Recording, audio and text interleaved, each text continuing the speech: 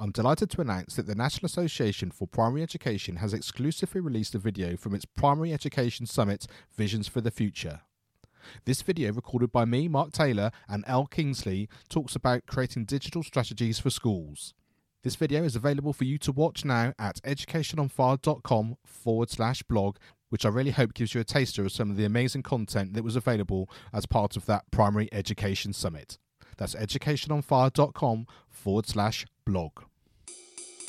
Hello, my name is Mark Taylor, and welcome to the Education on Fire podcast. The place for creative and inspiring learning from around the world. Listen to teachers, parents and mentors share how they are supporting children to live their best authentic life and are proving to be a guiding light to us all. Hello, welcome back to the Education on Fire podcast. It's always great to be with you, and as you will know, as a musician myself, I really champion the arts. I think it's an incredibly important thing that should be just literally right at the heart of education, giving children the opportunity to be creative, the chance to express themselves, to have this really sort of broad idea of what learning is all about with all of its guises. And today I'm delighted to be chatting to Peter Higgin, and he is Artistic Director and Joint CEO of Punchdrunk Enrichment. Now, his journey started in the year 2000 when he graduated from Exeter University, and he's been a founding member and been right at the heart of Punchdrunk and its expansion over the years. Now, the thing that I really loved as I was having this conversation is the sense of the sort of the awe and wonder with which they're trying to get people involved with and what they're able to bring to schools, and their immersive experiences for schools are really designed to inspire and engage the imagination, and their idea of inviting pupils and teachers on an adventure with a lasting impact. They work with schools nationally and internationally, and also prioritising those that are most in need. From teacher-led adventures from a single class to installation-based experiences for the whole school. They offer a range of projects with learning outcomes devised for primary school students, and they also run creative workshops for secondary schools, both of these in person and online. Now, as I've mentioned, they found that the awe and wonder of the unique experience motivates young people in their learning and encouraging them to express themselves creatively, but also through oracy and literacy. The schools can experience their work through a project or through a long-term creative engagement program like Immersive Learning Journeys and the Immersive Learning Collective. They work with leading academic researchers, and they offer professional development opportunities for teachers through teacher-led projects. So I hope you find this conversation as fascinating as I did, and really do make sure you check out their website, which is punchdrunkenrichment.org.uk.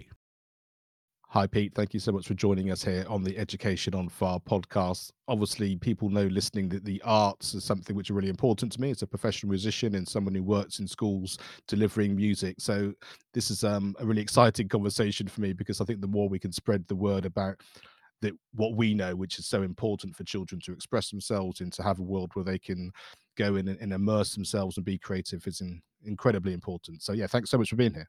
Well, it's a pleasure. Thank you for having me. So let's start off with exactly what Punchdrunk Enrichment is, and then we'll work back in terms of your journey in terms of getting there. Yeah, so we're a immersive theatre company, and we've got our roots in the company Punchdrunk, which is an immersive theatre company. But I formed Punchdrunk Enrichment out of Punchdrunk back in 2008.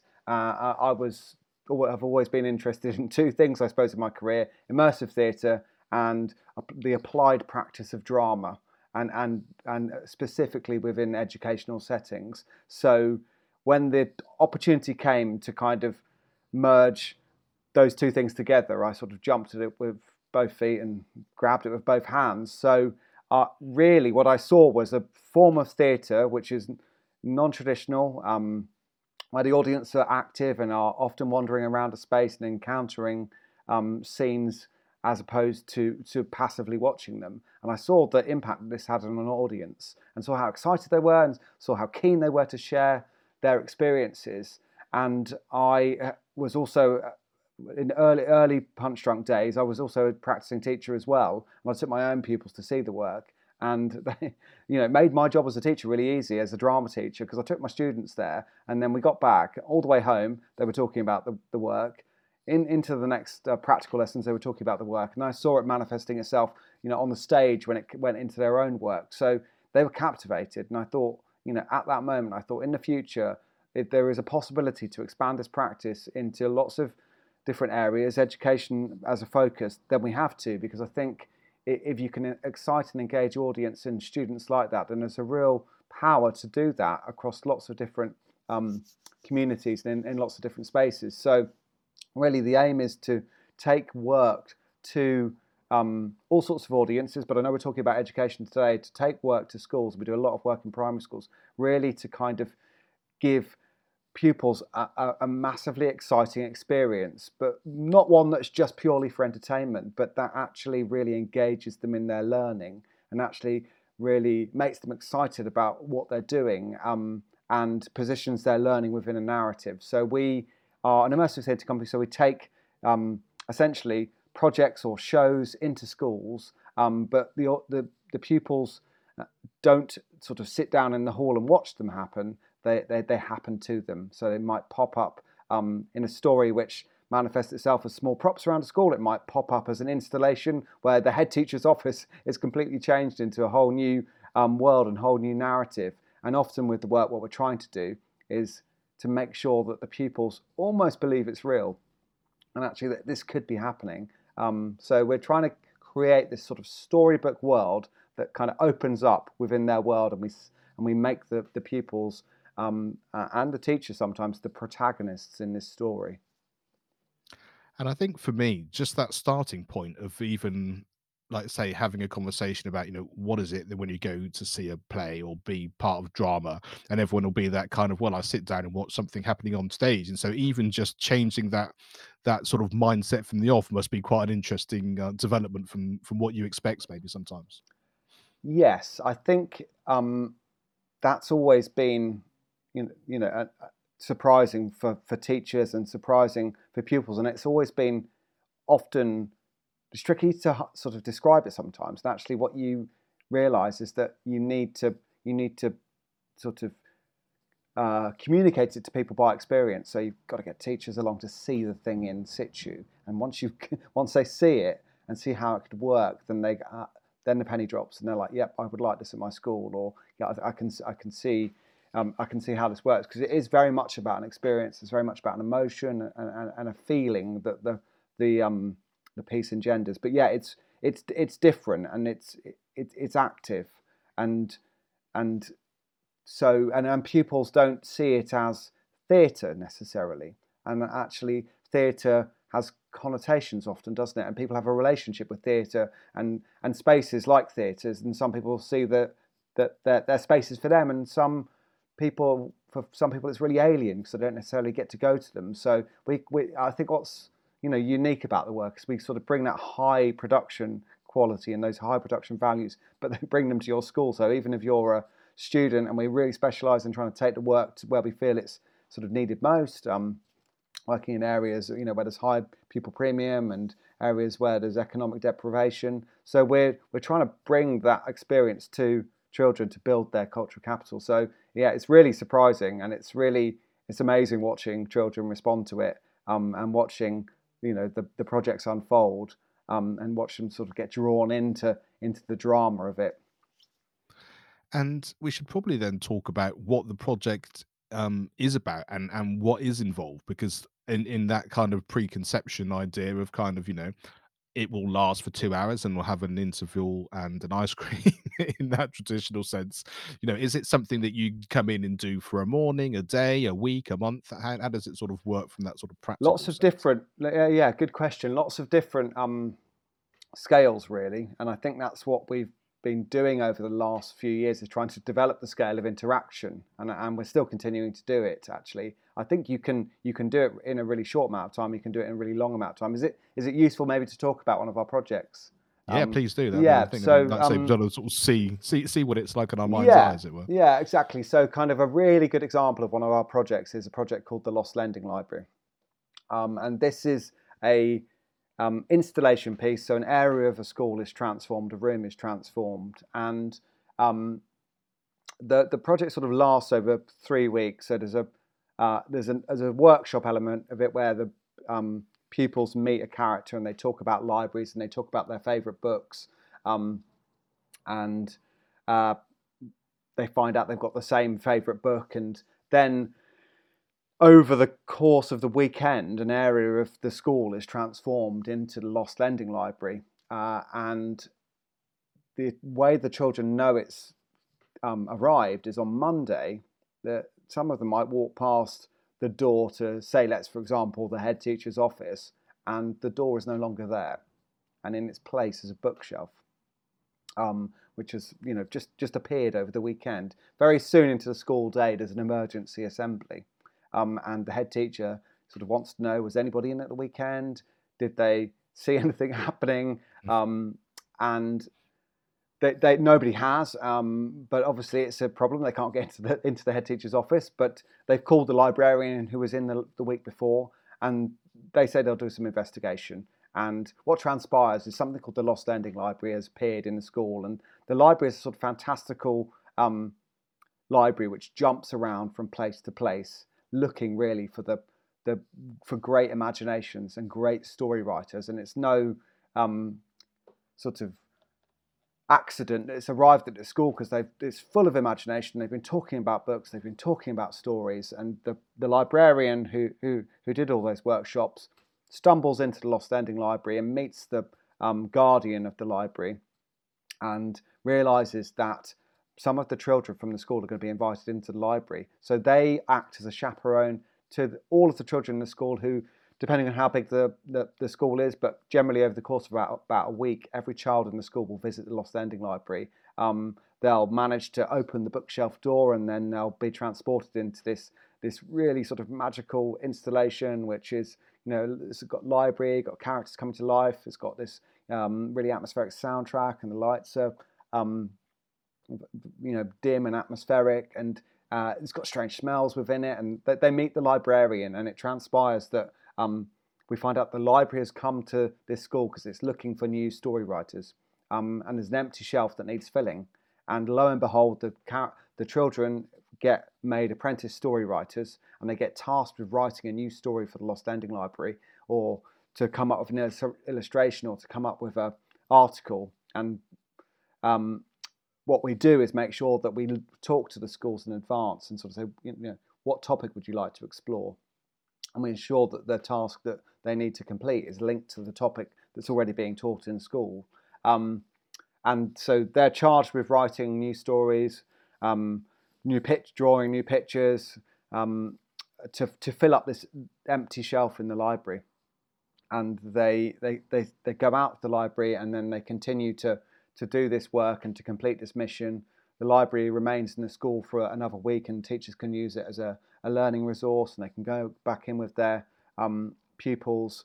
And then they eventually, after 2 weeks of its arrival, the library disappears, but not without leaving a pile of books in its place for the school to keep, and also a stack of gold cards, which mean that the children have completed their task and they've become gold card members of the Lost Lending Library.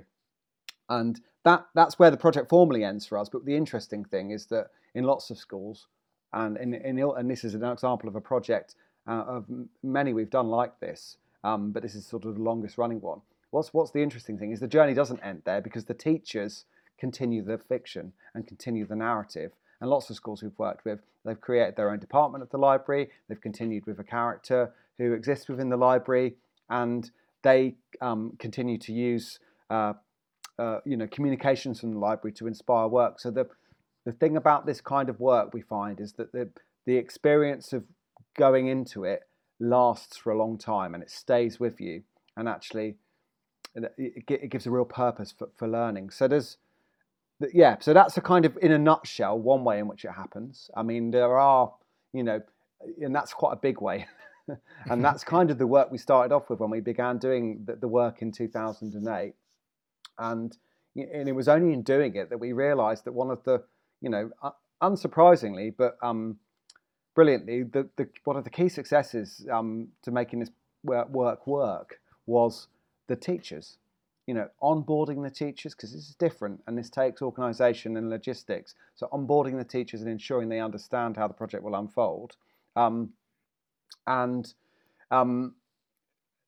also supporting them to continue it, because they invest in it, and they want to continue to invest in the impact they see from their children. So we wanted to basically make sure that we could continue to support teachers. So we began to build in sort of post-inset work and CPD, and give them legacy projects, a big map of the world and postcards from different places around the world that the Lost Lending Library would be visiting, and the tools for the teachers to continue that communication and to kind of support that immersive narrative.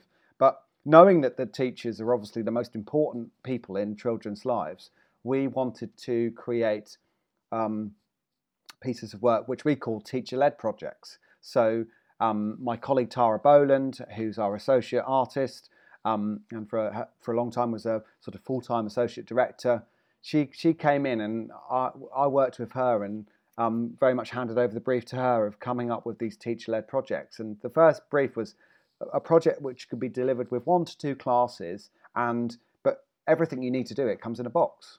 So how can we, and with a bit of training and just a box full of props, how can we equip teachers to be able to deliver their own immersive project, where the teachers themselves become the magicians, become the sort of designer and director.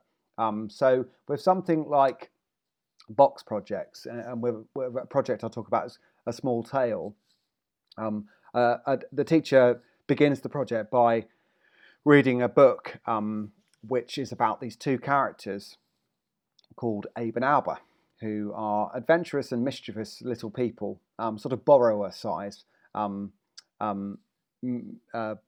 people, and they basically, there's a story about them sort of getting up to mischief, annoying humans, and generally being a bit of a pain, until one day they find a library, and they find that they love libraries and they love adventure stories, and that inspires them to go on their own adventures.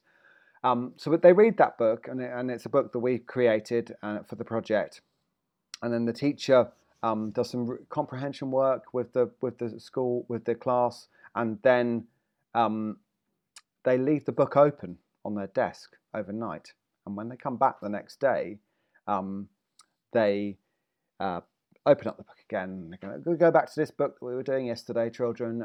We're going to continue the work on this, and the pages are blank. There's nothing inside there, and there's inky footprints which are littered across the page, and then on the desk, and then down onto the floor. And what transpires is that we find out that this is a magic type of book, and actually the characters within it, you need to look after them, and if you leave the book open, then they escape. So this happens, and then the children learn how to spot these characters and how to look after them, and the evidence of their travels across the school begin to appear. So one of the teachers loses lots of their pencils which they've just bought. The head teacher loses some biscuits, and we hear about these things via assemblies, or a teacher comes in, and then the class go to investigate, and they find evidence of the little people around the school. So they might find their campsite, a little tiny campfire, and they might find a rope ladder, and a mini zip wire from where they've escaped. And we never actually see the characters, but the sense that they are in the school and that they are about, it very much is apparent within the design. And then really what we realise within the project, and what the teacher and the children realise, they need to get the characters back in the book, they need to look after them. So, and they know, or I think one of the ways to do this is to write stories about Abe and Alba. And they do this, and then they leave a story trail out, and they prop the book open with a pencil, and then over the weekend, the fiction of the project means that the characters get back into the book closes, and then everything's restored. And there's an emotional beat after that as well, where we find out that the books belong to a young girl about the same age as the children, who's now in her elder years, and they return the book to her, and actually she writes back, and actually within that package is a little tiny message, tiny miniature letter from Abe and Alba themselves, thanking them for looking after them. So, and yeah, that's sort of an example of how we've sort of taken the practice from installation style to something which comes in a box and which the teachers deliver. And we've worked with lots of schools over a long period of time. One school we worked with quite a lot. It's a school called Wyborn School, and actually, what we're seeing is that we do these projects, and they'll do a lot of our projects, and we'll do a lot of training with them, and actually we're seeing, and actually we're actively working with schools to try and get teachers to take on the mantle of sort of immersive creativity, immersive delivery. So, for example, Wyborn School, who are in Eltham in southeast London, created a project around dinosaurs. So there was they created a fiction. A T-Rex was spotted in their playground, and it sort of seemed to be looking for something, and it sort of disappeared as suddenly as it arrived. So that's sort of told to the kids, and then a few days later, there's a pile of twigs begin to emerge, and then the twigs get more over time, and it the children are curious about what's going on. There's lots of discussion around this. There's lots of theories, and they find fossils and they find teeth, and eventually it becomes apparent that it's an egg that's been laid there, and what it allows for is sort of a cross-curricular approach where the school are then within this fiction able to plug all sorts of different areas of the curriculum into it. And so in science they dissect dinosaur poo to find out more about its diet. In English they're writing stories about in link to the dinosaur nest, and in history they're learning about time and chronology, and the sort of the breadth and depth of geological time, and looking at what the world was like during the age of the dinosaurs. So that's a project which has sort of been inspired by the work that we've done in the school, but is completely independently designed by the teachers, and we have nothing to do with it. And that school are forging ahead with new projects and actually transformed a whole area of their school into a sort of museum space inspired by the time we took the Lost Lending Library to them. So I think what we're seeing really is that if we can demonstrate a quality of engagement, really an amazing experience, that schools and teachers want more, have always wanted more. So we've been trying to kind of get to a point where we're offering a breadth of projects, and actually that we've been building towards this create this teacher leading them, this teacher-led projects, so that we can give teachers really the experience and the tools to then go on and create the work themselves. For me, that's the ultimate goal, is when you hear about the dinosaur nest or the museum that they've built, or any number of projects which schools have begun to do. That's when the practice becomes sustainable, because it's not we've all I'd love to take the Lost Lending Library and Abe and Albert to every school in England, if they'd have it, in the UK, but that's just not possible.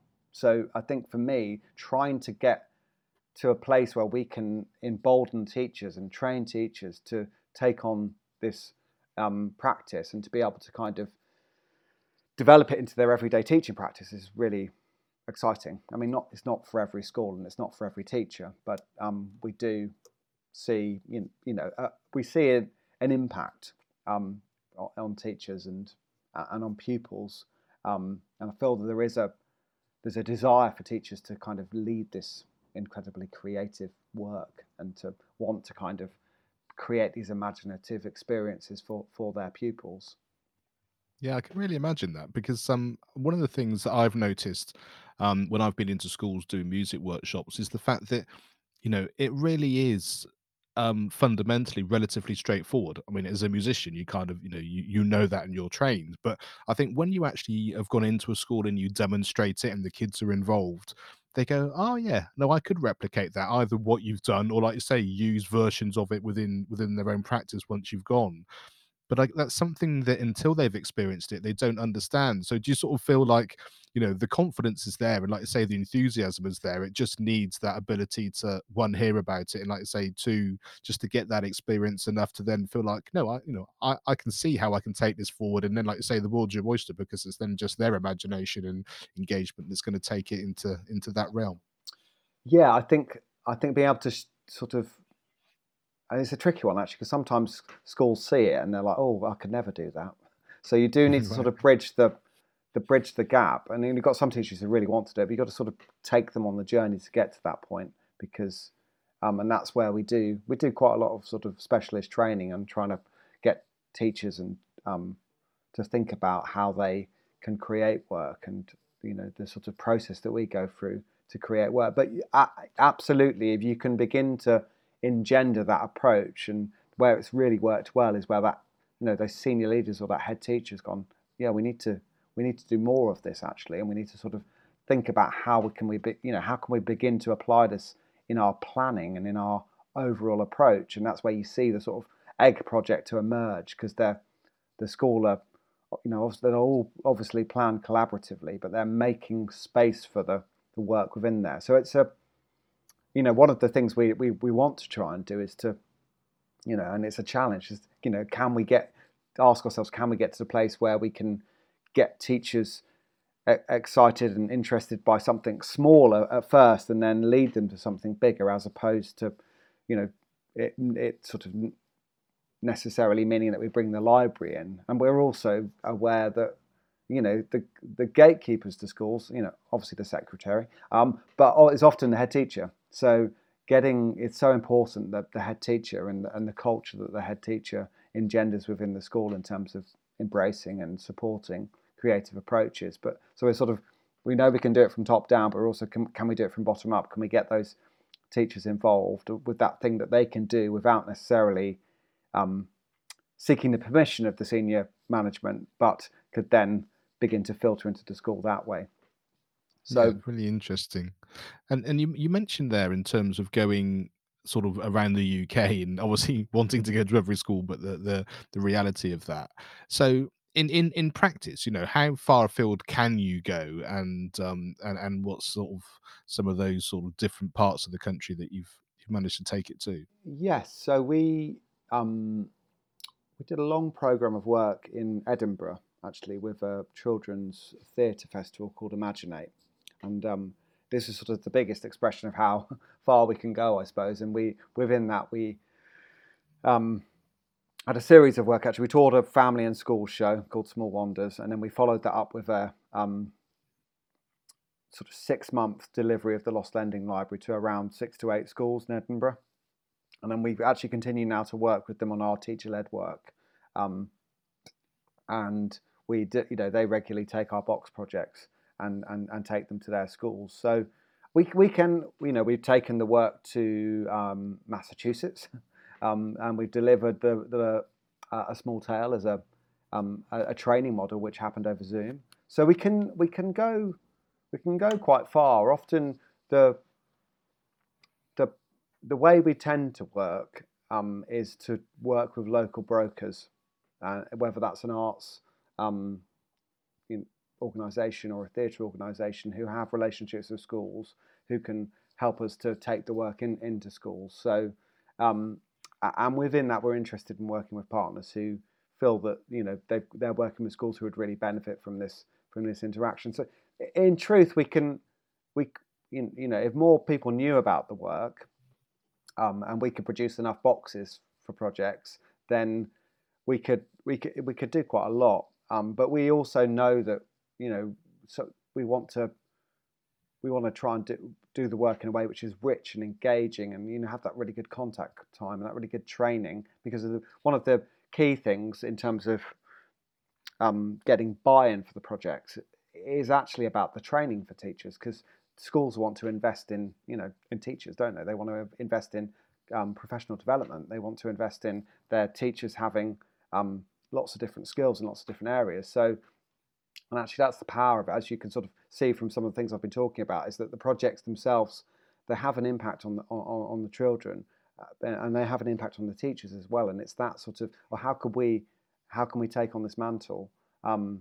So I think, yeah. So I think the scope, we've worked we work regularly in Thurrock, just outside of London.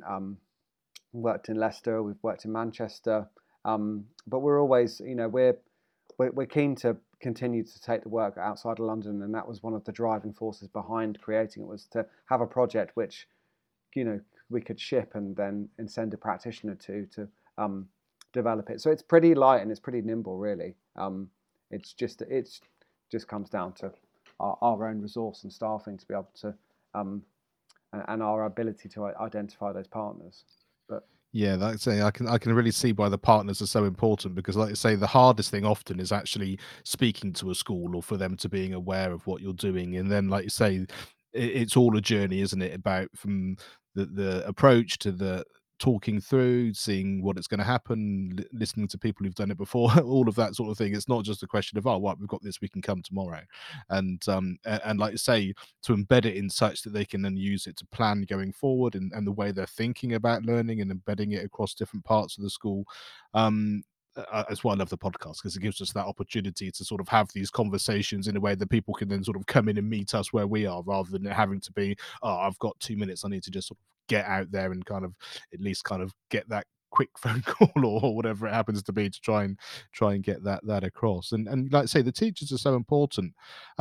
Is there a school experience or a teacher that you remember, and has some of that impact sort of worked into obviously your professional life since then?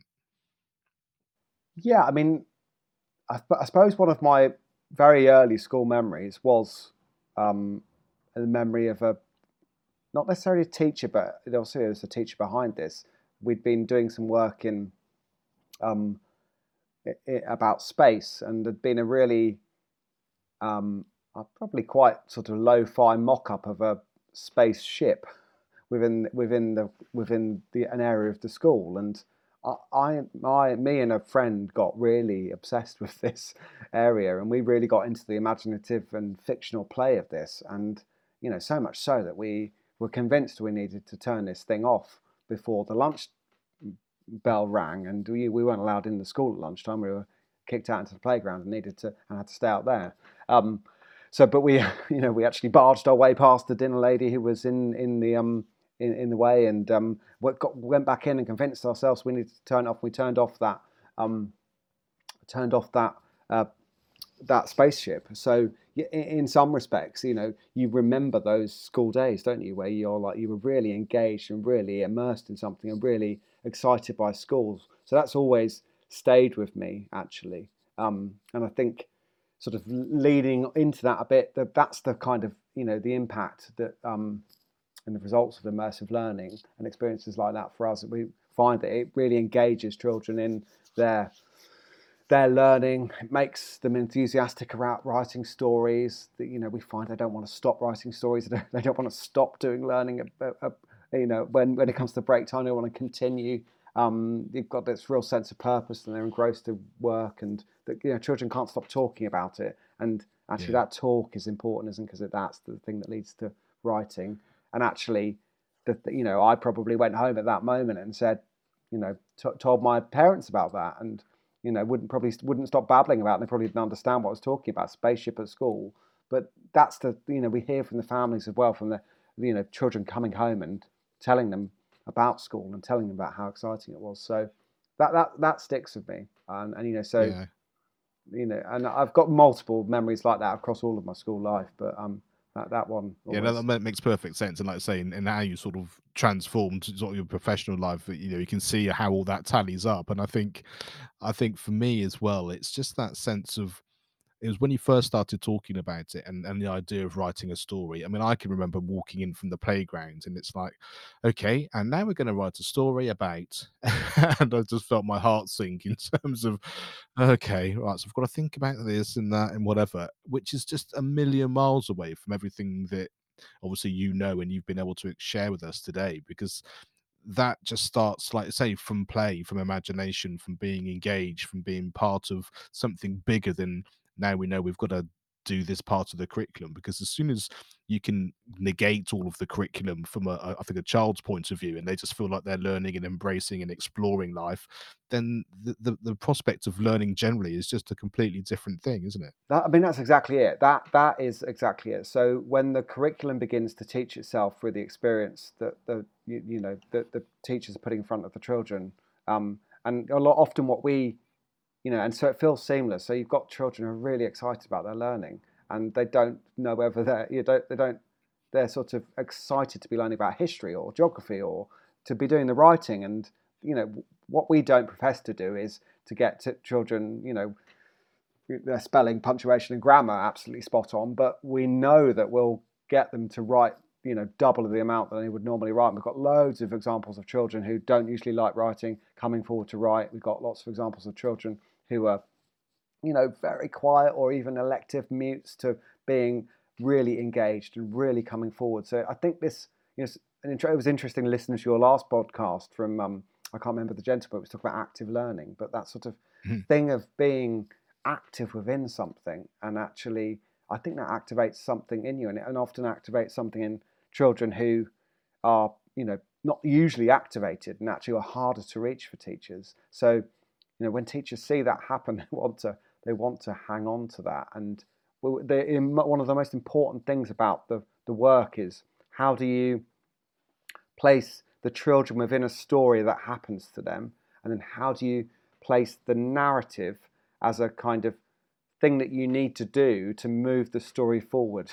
Because the moment the children begin to receive that feedback loop of, oh, I did that, and then this next thing happened, so I have agency, I feel empowered, I feel that what I'm doing is really valued, I feel there's a purpose for it. Great, like you said, that's when you start to sort of get that rolling and you get that right and slot those things into place and really get the logic of the story and why things are there and why the children are important, then it becomes really exciting, and it becomes absolutely. You sort of really see quite often profound impact.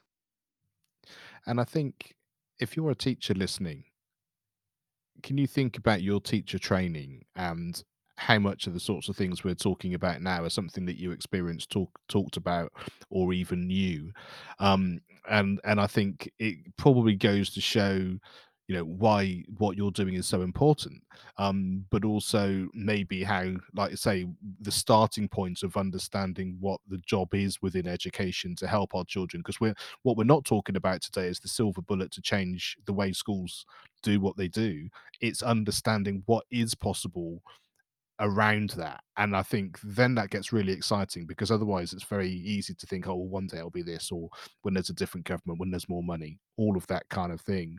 But actually, when you start from a different mindset, or sort of frame things differently, then it's gonna make a big difference to the here and now and what you're planning for later this term or next term, or the following year, which is an exciting prospect, which I think feeds, like I say, throughout the school and the community at large, and all those people it's going to affect. Yeah, I think we're very much not trying to, change it. You have to work within what's there. Actually, I think that's really important. You have to work to give teachers something they can work with. Otherwise they won't. They'll just turn off because they've got so many other things to do. Yeah, exactly. What was the best piece of advice you've ever been given, or is there a piece of advice maybe now you'd give your younger self looking back? Yeah, I was looking at these questions. They're brilliant. Do you know what I think the one piece of advice that I got, actually I didn't get given it. I was sort of drawn out of me. I can't for the life of me remember the name of the coach we had, but we had some company training, and um, sort of really interrogating who you are and what you're doing, um, and actually there was the one thing really. It was like, to keep on. I always sort of tell myself, you have an answer. Whatever happens, you have an answer. It might not be the best answer in the world, or it might not be the final answer, but you've got an answer. You've got to I would sort of be saying to myself, sort of trust in yourself, and actually believe in yourself, and focus on the positive things and spend less time on the negative things. And I'd also say, you're only going to go to university once, so don't waste that time. Absolutely. Yeah, no, I think that's great advice, and I think like I say, it builds that sense of confidence in yourself. Like say, if you've got an answer, it will come. Trusting in what's going on, I think that's really really valuable for any stage of your life. But like I say, especially a younger self ready to step into what they may see as they go forward. Is there a resource that's had an impact on your life? And this can be professional or personal, but it can be anything from a podcast, a book, video, film, song, something which has been of interest to you. Yeah, I mean, there's loads over the years. But I thought I was thinking about this, but I suppose you know one of I was just re-looking at it actually beforehand, but the RSA talk that Ken Robinson did back in 2010, I think it was a bit of a light bulb and brilliant moment for everybody when he's talking about sort of educational paradigms. And actually, I know that video and Ken Robinson. Some people love Ken Robinson. Some people don't love Ken Robinson so much. But actually, more recently, the work that Kate Robinson did to finish her father's book, Imagine If, was a massive, massive resource for me when we've been doing loads of planning recently, and we're like many arts organisations, reapplying for our Arts Council funding, and actually try really centering what we do around the brilliance and the importance and of the imagination and actually how much that book champions the imagination was really pivotal to me at the time when we were really trying to define the importance of our work. And I think the imagination is important in our work, and actually inspiring children to believe in the power of their own imagination, I think is sort of a fundamental thing that I think we all need to engage with and sort of value if we're into young people and we're into education, because I think it doesn't get sidelined, but it doesn't get given the sort of level of importance that it might. I don't think so. That was a current one for me actually. I could say many more, but there's not enough time, I'm sure. Yeah, we'll have links to all these sorts of things on the website on the show notes as well. So obviously the acronym FIRE is important to us here at Education on Fire, and by that we mean feedback, inspiration, resilience, and empowerment. What is it that strikes you when you hear that? Yeah, I was thinking about this, and I think all of those words like resonate with the work that we do actually, and the way that we approach the work, whether that's from the artists who make it, or whether that's the head teachers who kind of champion it, or whether that's the process that young people go through when they're part of this work. And actually, that this kind of work, you get feedback the moment you let somebody into it, and the moment you sort of see all of your planning either go really well, or actually fall down slightly. And I think we're iterative as an organisation, so we're always like teachers, taking on that feedback, listening to what happens, and kind of feeding that back in.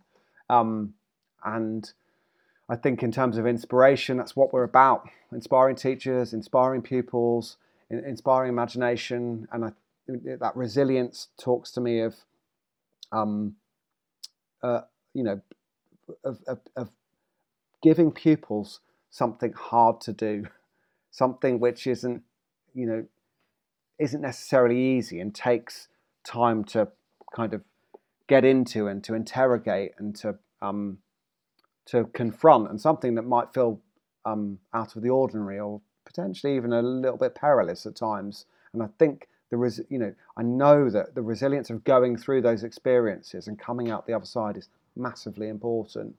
And then obviously empowerment is throughout our work in terms of empowering pupils and their imaginations and making them feel amazing and like they're emboldened as story writers, or making teachers feel that they can take on the mantle. So I think I see this throughout, like from the perspective of pupils. I see this from the perspective of teachers who are kind of really trying to work to get this kind of practice into their own schools and into their own teaching practice, and also the brilliant creatives we work with who kind of constantly question and push this practice, and to try and make it the best it is, to try and create the best experiences, and not sort of settling for second best or for the easiest answer. And really, so I think it sort of mirrors and runs through everything we do. depending on the different stakeholder you are, with regards to our work. Yeah, so it's fantastic. It's really interesting, sort of hearing how you piece that together, and I really appreciate the way you've managed to paint the picture of exactly what you do and how it looks in schools. Because I think it's really fantastic for people listening to kind of really get into that world, which is incredible. So do just tell people where they can find out more about it, website and all that kind of thing. And also, I guess we should talk a little bit just in terms of from a financial point of view, like say, because you are a charity. So, what does that mean from a school's point of view in terms of their investment or their sort of understanding of what they need to be aware of?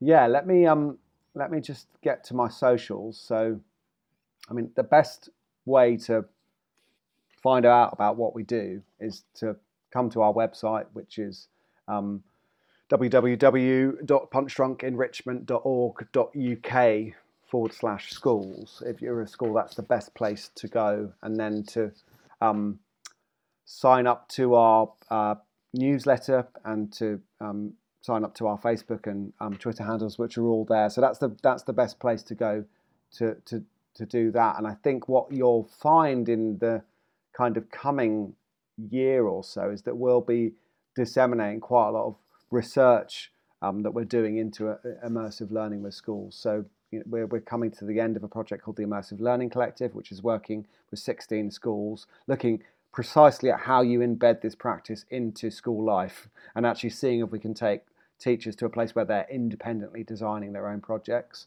And we're also working on a project funded by the Paul Hamlin Foundation called Immersive Learning Journeys, where we're looking at the longitudinal impact of this work in 8 schools in Greenwich over the course of 4 years, and looking at how we can strategically work with schools to tailor this work to specific needs. So in terms of, we are a charity, we need support. If you're out there and you're somebody who likes investing in and supporting creative approaches to education and immersive approaches to education, then come and visit our website and make a donation, because we subsidize heavily the work that we do in schools. And if you're if something like the Lost Ending Library, in truth, the whole project, if you were to pay for it up front, costs around £10,000, depending on how big you are, but we try to subsidise that to around sort of 70-80% of that. So we believe in schools paying towards the delivery of the work, but we subsidise that massively. And box projects, we work in lots of different ways. Sometimes we can work in a way where we fully fund the project. You can buy it off the shelf, as it were, for around £250, and you buy it off our website, and then you get the box, and you get the online training, and then you get that resource to use again and again over the years. And we do professional development training as well, which we could do for a whole school, or you can log on to the work that we did run a lot of online masterclasses as well. So there's lots of different ways to get involved, but primarily we're about sort of championing the importance of the imagination and trying to get people in whatever walk of life, and especially in schools, to be as creative and as imaginative as possible. But we try to not only subsidise that for our partners, but we also try to take the work to places where we feel it's needed most as well. So we try and seek those schools out. So we're not sort of, we're not necessarily always taking the work to the people who want it. We're trying to work with people to take it to places which might not expect it, because we see when we do that, then we can have the biggest impact and take schools and teachers and pupils and communities on the biggest journey. So yeah, I think I might have covered that bit. Yeah, that's amazing. Well, Pete, thank you so much for everything that you're doing, and also that you've managed to paint such a really colourful picture, I think, of what being imaginative and creative is, in terms of actually what your organisation is, but I think in terms of being able to see how people can step into that world as well, especially for those who wouldn't necessarily have been able to picture just from the start of our conversation what that would be. And I think that's an incredible skill, I know, as well. So yeah, thank you so much for being here and sharing your story. Thanks so much for having me. Really hope you enjoyed that conversation, and thank you so much for your time and your input to the show. It's always greatly appreciated. If I could just ask you to share this with a friend or a colleague, someone you think really might get something out of it, it really just helps us spread our message, and that's what we're here to do, creative and inspiring learning. Thanks so much, and speak to you again very soon. Thanks for listening to the Education on Fire podcast. For more information of each episode and to get in touch, go to educationonfire.com. Education is not the filling of a pail, but the lighting of a fire.